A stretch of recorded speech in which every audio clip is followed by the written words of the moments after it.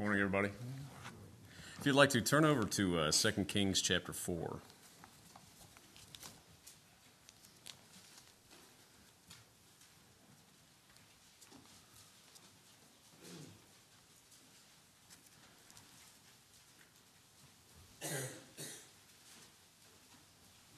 Second Kings chapter 4.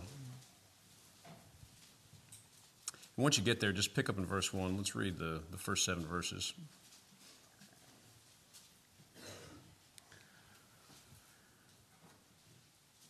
Now there cried a certain woman of the wives of the sons of the prophets, meaning her husband was a disciple of Elisha,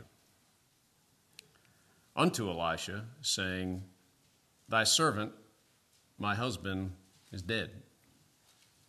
And thou knowest that thy servant did fear the Lord, and the creditor is come to take unto him my 2 sons to be bondmen. And Elisha said unto her, What shall I do for thee? What do you want? Tell me, what hast thou in the house? And she said, Thine handmaid hath not anything in the house, save a pot of oil. This woman only had one thing. Then he said, Go, borrow thee vessels abroad of all thy neighbors, even empty vessels. Borrow not a few, get a whole bunch of them. And when thou art come in, thou shalt shut the door upon thee and upon thy sons, and shalt pour out into all those vessels, and thou shalt set aside that which is full. So she went from him, and shut the door upon her and upon her sons, who brought the vessels to her, and she poured out. And it came to pass, when the vessels were full, that she said unto her son, Bring me yet a vessel. And he said unto her, There is not a vessel more. And the oil stayed. It didn't run out. Keep that in mind. That's an important point. It just stopped flowing. That pot was still full. Verse 7, Then she came and told the man of God, and he said, Go, sell the oil, and pay thy debt, and live thou and thy children of the rest. Now, the gospel teaching in this story is very simple, and it's actually twofold, and I'm going to give it to you up front, and then we'll talk about it. But here's what it is. Here's the first part. If you have Jesus Christ, you have everything. You are absolutely full. You lack nothing before God. Nothing else could possibly be required of you. Nothing has been left undone. You are complete. Now, here's the second thing. If you have Christ, this is one thing that all those who have Christ have in common. They don't have anything else. What do you have in the house? She said, Thy servant has nothing. Just one thing, one pot of oil, but nothing else. That's what everybody who has Christ has in common. They have absolutely nothing else. Now, do we see that here? Let's talk about this widow for a second. Now, this widow, my heart goes out to her, but also to her husband. It's for this reason. So her husband is dead. He was a disciple of Elisha, and he had to die with this knowledge. He knew that they were poverty-stricken, his family. He knew that he had racked up a whole bunch of debt. He knew that once he died, they would have no way of income. And he knew that to pay off those debts, his sons would become slaves and would be forced to work off that debt, and they wouldn't be released until the debt was worked off, and he had to die with that knowledge. And this is a man who feared God. This is a man who knew God. I'm sure there was faith there at the very end, but this still would have been a very hard circumstance to die with. Worse off, though, is the wife. She actually has to live through it. The man does not. And so she has no source of income. She's completely destitute. There's no one to provide for her, no way of getting money. But it gets worse. She's in debt, right? She's in the rears. What's very interesting is she's in debt through her union with somebody else. She didn't borrow the money, her husband did, but now she's inherited the debt. And the consequences of that debt are relatively simple: bondage. Now she's got to watch her 2 sons be taken away and put into slavery because we can't come up with the goods. Now, it's a very sad story, and my heart goes out to her. But the gospel's there. Especially in this right here. You go all the way back. You go back to the fall. What happened in the garden? All men, every man to ever live, we all share union with one man, and that's Adam. And just like this woman's husband died, what happened in the garden with Adam disobeyed God? Claire said it.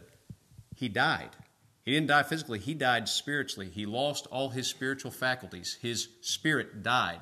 He became a sinner, incapable of doing anything but sin before God. That's what he became. And everybody who came through him, which is the entire human race, we all share a union with this man, and we inherit that debt through that union. I love the way the Lord creates. Who would have ever thought creating an entire race of creatures, and you start with just one, and the entire race is built up in that one man? When he created Adam, he created the entire human race. When he disobeyed God, the entire human race disobeyed God. And here's the consequences of that disobedience. Bondage. Born in bondage to a nature that can do absolutely nothing but sin. It cannot receive Christ. It will not believe the gospel. It cannot love. Completely and utterly dead in trespasses and sins, and in bondage to a law that we can't keep. Bondage is the consequences, just like that. And somebody says, and this is a legitimate question, is that fair? Is that fair? Adam sinned, I was in him, and now I suffer the consequences? All I can do is give you what the Scripture says. That's all I need to do. This is what it says, Romans 5:12. It says, wherefore, as by one man, Adam, sin entered into the world, and death by sin, and so death passed upon all men. And here's the really important part. For that all have sinned. This thing of union, this thing of me being stored up in Adam, how does that work? I have absolutely no idea. I'm a cop. I do not know, but I know this. I know that God says is, in Adam, I did it. And we need to recognize what Adam is. He's a vehicle, folks. He's a vehicle for the entire human race. And when Adam sinned against God, all of us collectively got together and said, we will not have this man to reign over us. We want separation. We want separation from God. We want to be our own gods. You did that. I did that. We did that in Adam. That's what God's word says. That's all we need. And now we suffer the consequences. We're born in this world with these dead, sinful, evil natures, and there is absolutely no one to blame but me. That's it. And you for yours. Can I blame the sovereignty of God? Absolutely not. Although the fall was completely and utterly according to his will and purpose. No. Can I blame Adam? No. The fault rests with me.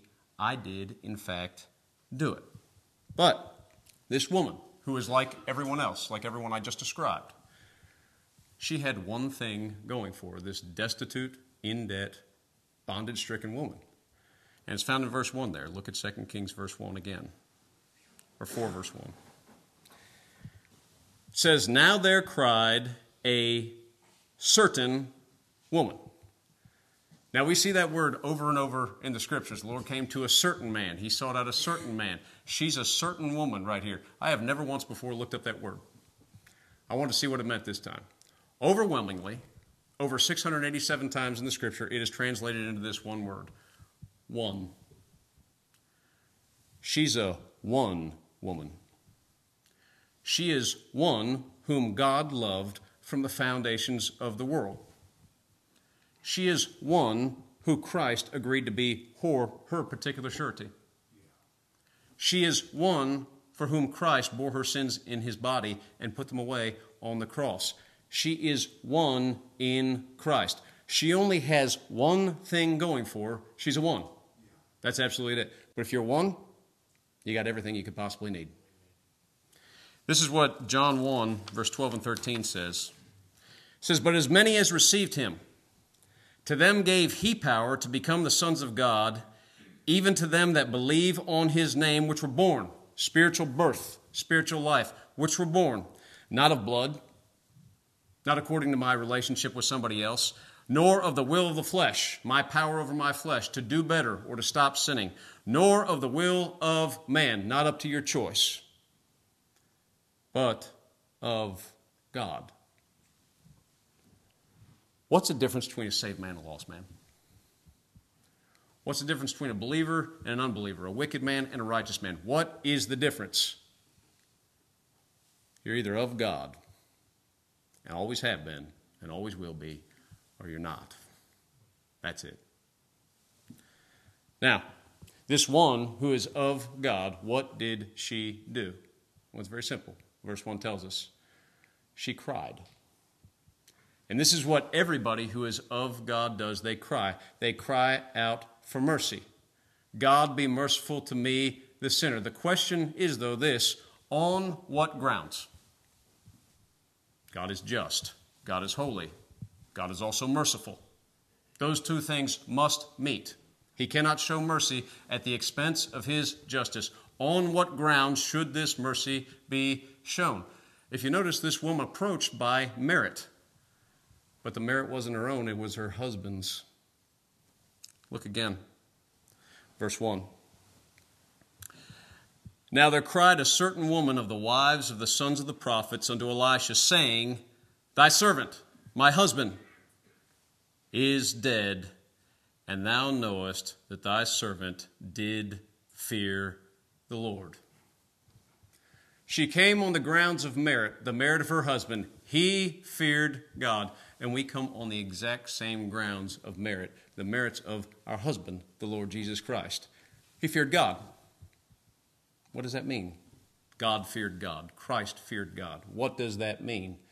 It means he did exactly what his Father told him to do, and he believed him every step of the way. The Father said, take these people, save them. They're completely your responsibility. He did what the Father told him to do. He said, if you die, you will satisfy my punishment. You will satisfy my perfect sense of justice, and I will raise you up from the dead. He believed his Father perfectly, and that's the merit under which we came, and we come.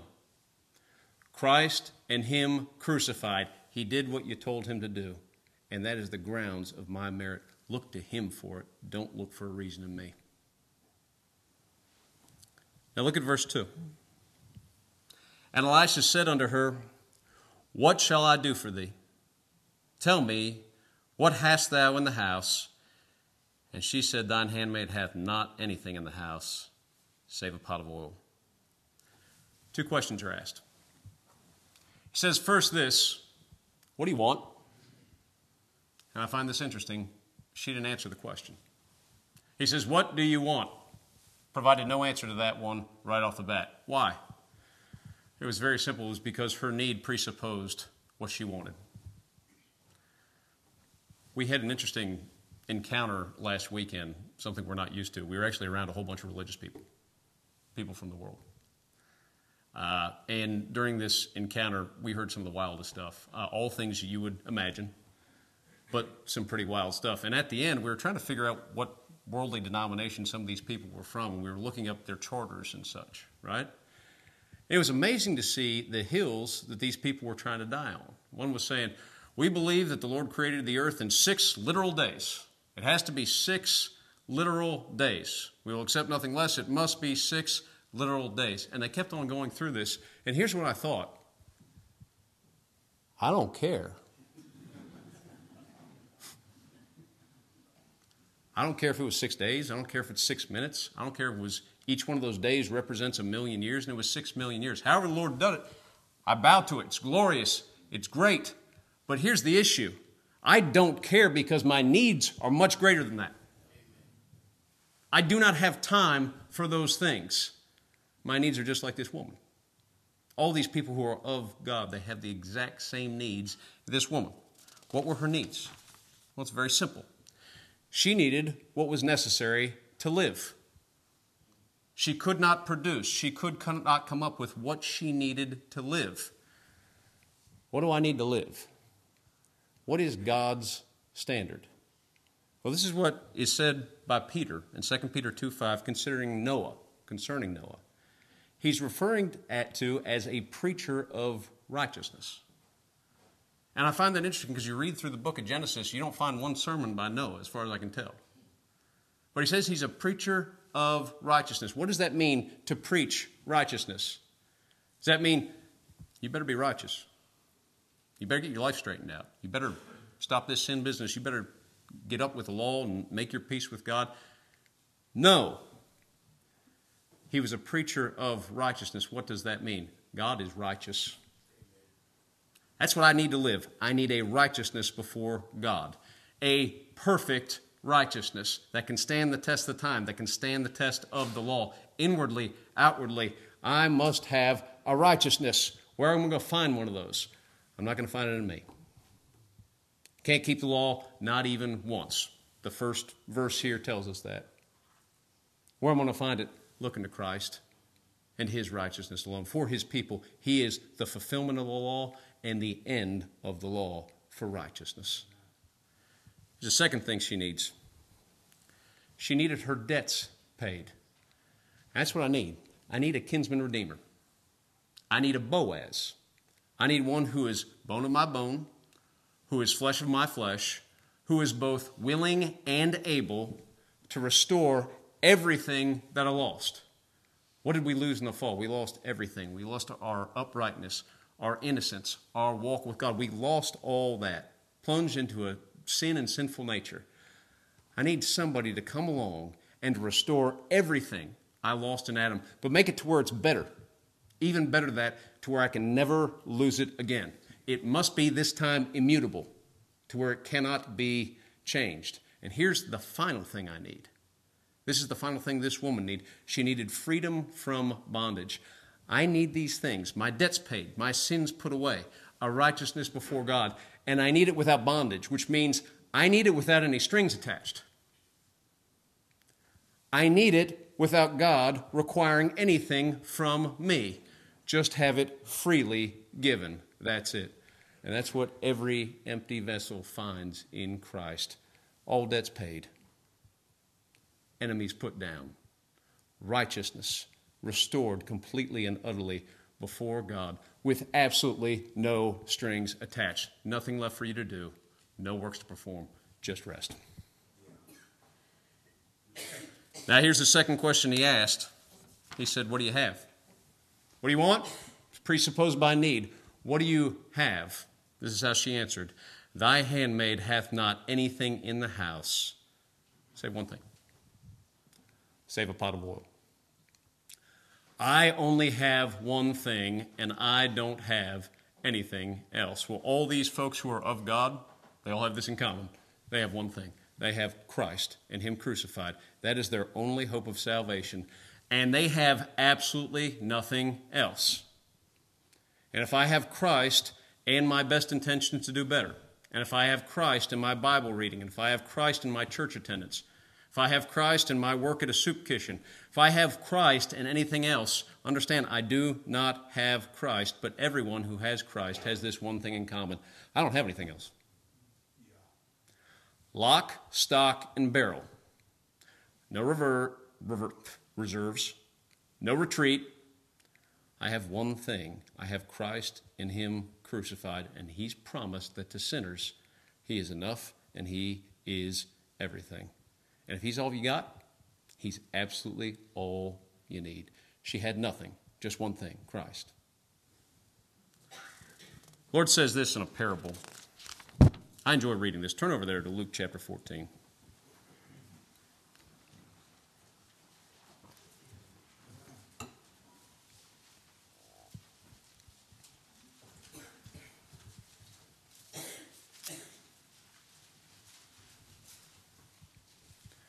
You call this what you would a principle, a doctrine. I don't know what the exact term we would use for it is. I'm going to call it a principle here today. But if there's a gospel principle that I enjoy more than anything else, that I enjoy hearing more than anything else, it is this. It's that this gospel, this Christ, this salvation, it's for sinners. It is my favorite, absolute favorite, to be told, sinner, come, eat. Christ is for you. And it's not, if you do this, he'll be for you. He's either always been for you or he was never for you. And the question is whether he's for you or not. That's it. If you're a sinner, he's for you. He always has been and he always will be. Look at what the parable says here in Luke 14, verse 12. He said, this is the Lord speaking, then said he also to him that bade him. A Pharisee had invited him over for a lunch on the Sabbath day. He said, when thou makest a dinner or a supper, call not thy friends, nor thy brethren, neither thy kinsmen, nor thy rich neighbors, lest they also bid thee again, and a recompense be made thee. And he says here, here's who you don't invite to the feast. People who can pay you back. People who you invite them over, and the expectation is they're going to treat you the same way. They're going to invite you over here in a couple of weeks and put on the same feast for you and recompense you. Quid pro quo. I do for you, you do for me. That's not who you invite. Verse 13. But when thou makest a feast, call the poor, the maimed, the lame, the blind, and thou shalt be blessed, for they cannot recompense thee, for thou shalt be recompensed at the resurrection of the just. This feast of Christ, who is it for? Those who can do something for him? Somebody who can make his work effectual? Somebody who can make a good decision? No, that's not who it's for. Poor. They don't have anything. They don't have any ability. They don't have any righteousness. They're absolutely bankrupt. Lame and maimed, impotent, have to be carried everywhere they go, and blind. Can't see one reason would God be merciful to them. That's it. Those are the people, they're not invited to the feast. It's much more powerful than that, and thank God it is. The better word is dragged. They are dragged to the feast. The Holy Spirit calls out, and he grabs a hold of them, and he drags them to the feast of Christ, and he's caused to eat. The entire time, the man is doing exactly what he wants to do, because he's been given a new will. Now, go back to your text. Look at verse 3.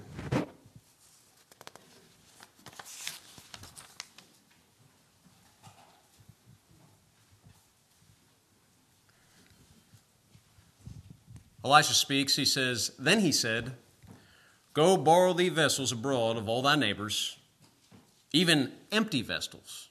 Borrow not a few. And this is the one prerequisite to be a vessel that would be filled. You had to be empty. You have to be a sinner. You have to have nothing in you. No water, no oil, no nothing, bone dry. That was the one prerequisite to be a vessel. That's it. What's a prerequisite for salvation? You're a sinner. You got nothing. That's it. Verse 4, And when thou art come in, thou shalt shut the door upon thee and upon thy sons, and shalt pour out into all those vessels, and thou shalt set aside that which is full. Now here we have a command and a twofold promise. Elijah says, you go get a bunch of empty vessels. Get a whole bunch of them. He didn't say how many, he just said a lot. That's it. And you bring them in, you shut the door, and you start pouring that oil out of that pot, right? And you start filling up them vessels, and you just set each one of them to the side, just like that. And here's the promise. It's twofold. Fullness. Every empty vessel you got is going to be filled completely and utterly to the brim. There's a promise of creative activity. What do I mean by that? This woman had a pot of oil, right? She opens the top. I don't know what the pot looked like. I don't know what they were like back then, but she looks inside, and there is a finite amount of oil inside when she looks. And I don't know how much that would have been. It could have been a gallon. It could have been a couple liters. It could have been a couple pints. I have no idea. But as far as she could tell, and the fact of the matter was there was a finite amount of oil in there. And so she gets the first vessel and she starts pouring, and she fills it up to the top and she sets it aside. And she keeps on going, she keeps on going. And after a while, common sense kicks in and she says, I have poured more oil out of this pot than was ever originally in it. I'm looking at like 16 gallons of oil here, and we started off with 2 pints, right? There's a promise here in salvation, the promise of creative activity, creating in a man what was not there before. This is the new man in Christ Jesus, a holy man, a perfect man, a man who loves God, a man who believes the gospel. That's the creative activity of salvation, creating something that was not there before. David said this in Psalm 51:10. He said, And create in me a clean heart, O God, and renew a right spirit within me. Create. Do not fix up the old. Do not try to renovate or modify the old man, the old heart, the old nature. No, something brand new must be given. The very Spirit of God dwelling in a man. The promise of creative activity. And here's the second one. The promise of fullness. Being completely and utterly filled. You being that empty vessel. There's a psalm that deals with that, and you're all incredibly familiar with it. Psalm 23. Turn over there.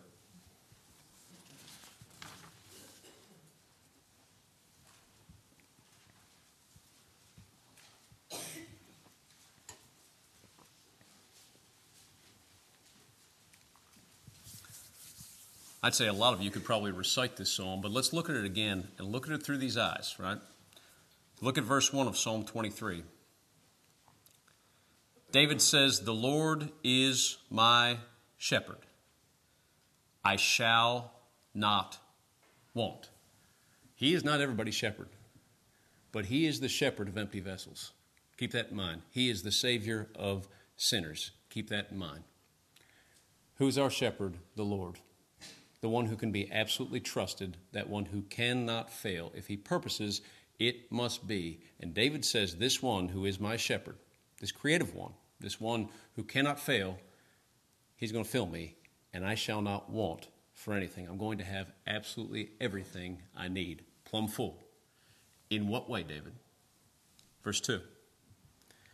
He maketh me to lie down in green pastures. I'm not going to want for rest. I have full rest because Christ has done absolutely everything that is necessary to make me fully acceptable by the Father. There's nothing left for me to do. Just trust him. Just have rest. We have fullness of rest. He leadeth me beside the still waters. I shall not want, filled with peace. There is true peace between every believer, every member of the elect, and the Father, because the Lord Jesus Christ has made our complete peace with God. By owning our sin, by paying for it and putting it away through his death, there is now peace. There is no reason for the Father to be angry with us. Because of what Christ has done, we have full peace, not lacking any way. Verse 3. He restoreth my soul. I have fullness of restoration. Everything we lost in Adam, fully and utterly restored, but way better. We said that, right? It has to be better. It can't be like it was before. It has to be better. It has to be immutable. It has to be unchangeable. And that's exactly what we have in Christ. The fullness of immutable righteousness. He leadeth me in the paths of righteousness for his name's sake. Full of righteousness because Christ is my righteousness before God. Not lacking anything before the law. The law that once said guilty now says justified. Got nothing to say about that one right there. Completely and utterly justified in Christ. Verse 4. Yea, though I walk through the valley of the shadow of death, I will fear no evil, for thou art with me, thy rod and thy staff, they comfort me. Full of comfort in death. And you think about that. That is one thing this world, everybody, you can say this about everyone. Everybody fears death in some way, shape, or form, right? But every believer has absolutely no reason to fear death. There's comfort in death. It's actually going to be the best day of our life. This old man gets put away. We are conformed perfectly to the image of the Lord Jesus Christ. This one who we see with an eye of faith, and we hear with the hearing of faith, but still seems afar off. Faith's going to go away. It's going to be gone. And now we're going to have sight. We're actually going to be with him. Doesn't that sound good? No more sin. We talked about that in Sunday school this morning. Don't you long for good? I am tired of evil. I'm tired of the evil in me. I'm tired of the evil of this world. And I will say this again. I am tired of watching this world rip each other to shreds. I'm just tired of it. I long for good. I'm so thankful that Christ is in fact good. But that good day is coming. It's this day of death. This day that everyone else in this world fears. Everybody collectively fears. It's actually the very best day of our life. Those of us empty vessels. Verse 5. Thou preparest a table before me in the presence of mine enemies. Thou anointest my head with oil. My cup runneth over, full of protection from my enemies. I love how the Lord puts this, and David puts this here because it speaks to our experience. My enemies, my sins, where are they? They're gone. Lord Jesus Christ said he bore them in his body. He paid the debt of those sins. He put them away. And they are as far as the east is from the west. They are gone. Really gone. Right? Where are my sins? All around me. In me. Staring them right in the face. Right? That's our experience, even though they're all defeated enemies. And they're all enemies that have been put as far as the east is from the west.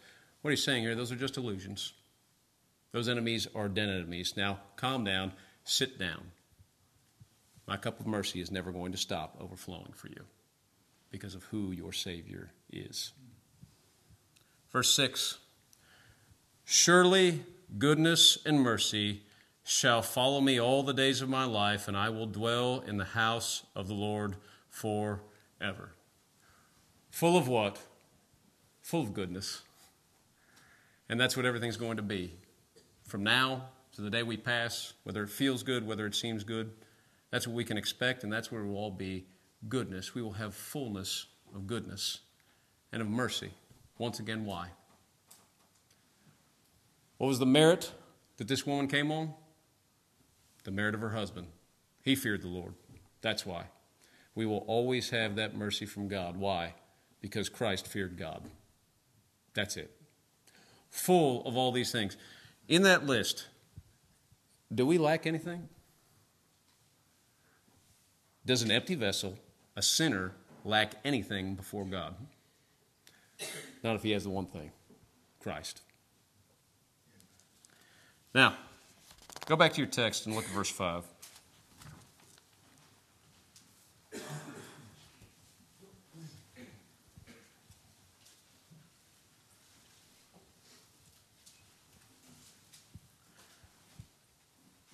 So she went from him, from Elisha, and shut the door upon her and upon her sons, who brought the vessels for her, and she poured out.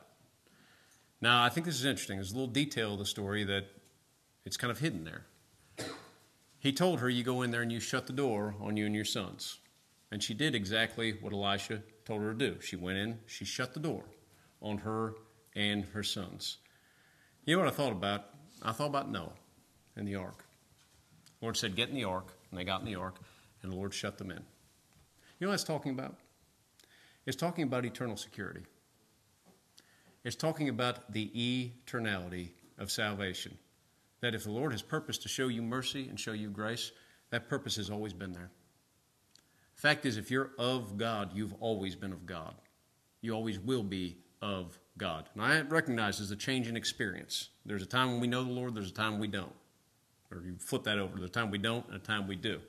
But in these things of eternity, everything's always in the now with the Lord. I enjoy reading the book of Revelations, and it's for this reason. Many reasons, but I think this is interesting. The book of Revelations has absolutely no respect to chronological order whatsoever. None whatsoever. It'll start telling you about something that actually happened in time, and then it'll go forward to something that's going to happen in eternity future, and then it'll flip back to something that happened in eternity past. No respect whatsoever to chronological order. Why? Because God is without time. He deals only in eternity, in the now. Everything is always in the present with Him. If I'm a justified man, I've always been justified in the Lamb slain from the foundation of the world, and I always will be. I can't get out. I can't mess this thing up. Christ died for you, you can't mess it up. Isn't that the best news you ever heard? You're stuck. It's a good place to get stuck, but you're stuck. Verse 6. And it came to pass when the vessels were full, that she said unto her son, bring me yet a vessel. And he said unto her, there is not a vessel more. And the oil stayed. The oil flowed as long as there was an empty vessel. What's going on right now? What's going on in every other generation? Well, it's very simple. The Lord's been calling out His chosen empty vessels, emptying them out, pouring them out to where they have nothing, and sitting down and pouring them into them, the oil of His grace. Taking something that was empty and making it full up with His grace. And then He takes it and He sits it aside in death. And He grabs the next one, empties them out, pours into him, sets him aside in death. And He does this over and over and over again. And that oil, it's going to keep flowing as the Lord has one elect in this world. But the very moment that that last one comes to a saving knowledge of the Lord Jesus Christ, and that oil is poured into him, and he's filled up, This thing's over, folks. That's it. That's what God is doing. You ever wonder, what is God doing? He is glorifying Jesus Christ, and he is saving his people. And everything else is just semantics. That's it. But that oil is going to continue to flow until the last one. He calls out that last one. And then this is all over. And I long for that day. But you look at this. Look at the last verse again. We'll wrap up. Verse 7, it says, Then she came and told the man of God, and he said, Go, sell the oil, and pay thy debt, and live thou and thy children of the rest. She had one thing. She had many needs, and one thing. She needed that which was necessary to live, she needed her debts paid, and she needed freedom from bondage. And the one thing she had, it provided everything she needed to live. It paid all her debts and released her from bondage. If you're a one, if you are of God, if all your hope is in Christ and him crucified alone, if all you have is him, nothing else, know this, you have everything, completely and utterly full. And this scripture speaks of you. Colossians 2, 9 and 10, For in him dwelleth all the fullness of the Godhead bodily, and you are complete in him, which is the head of all principality and power. Empty vessel, you have Christ. You have everything you need. We'll stop there.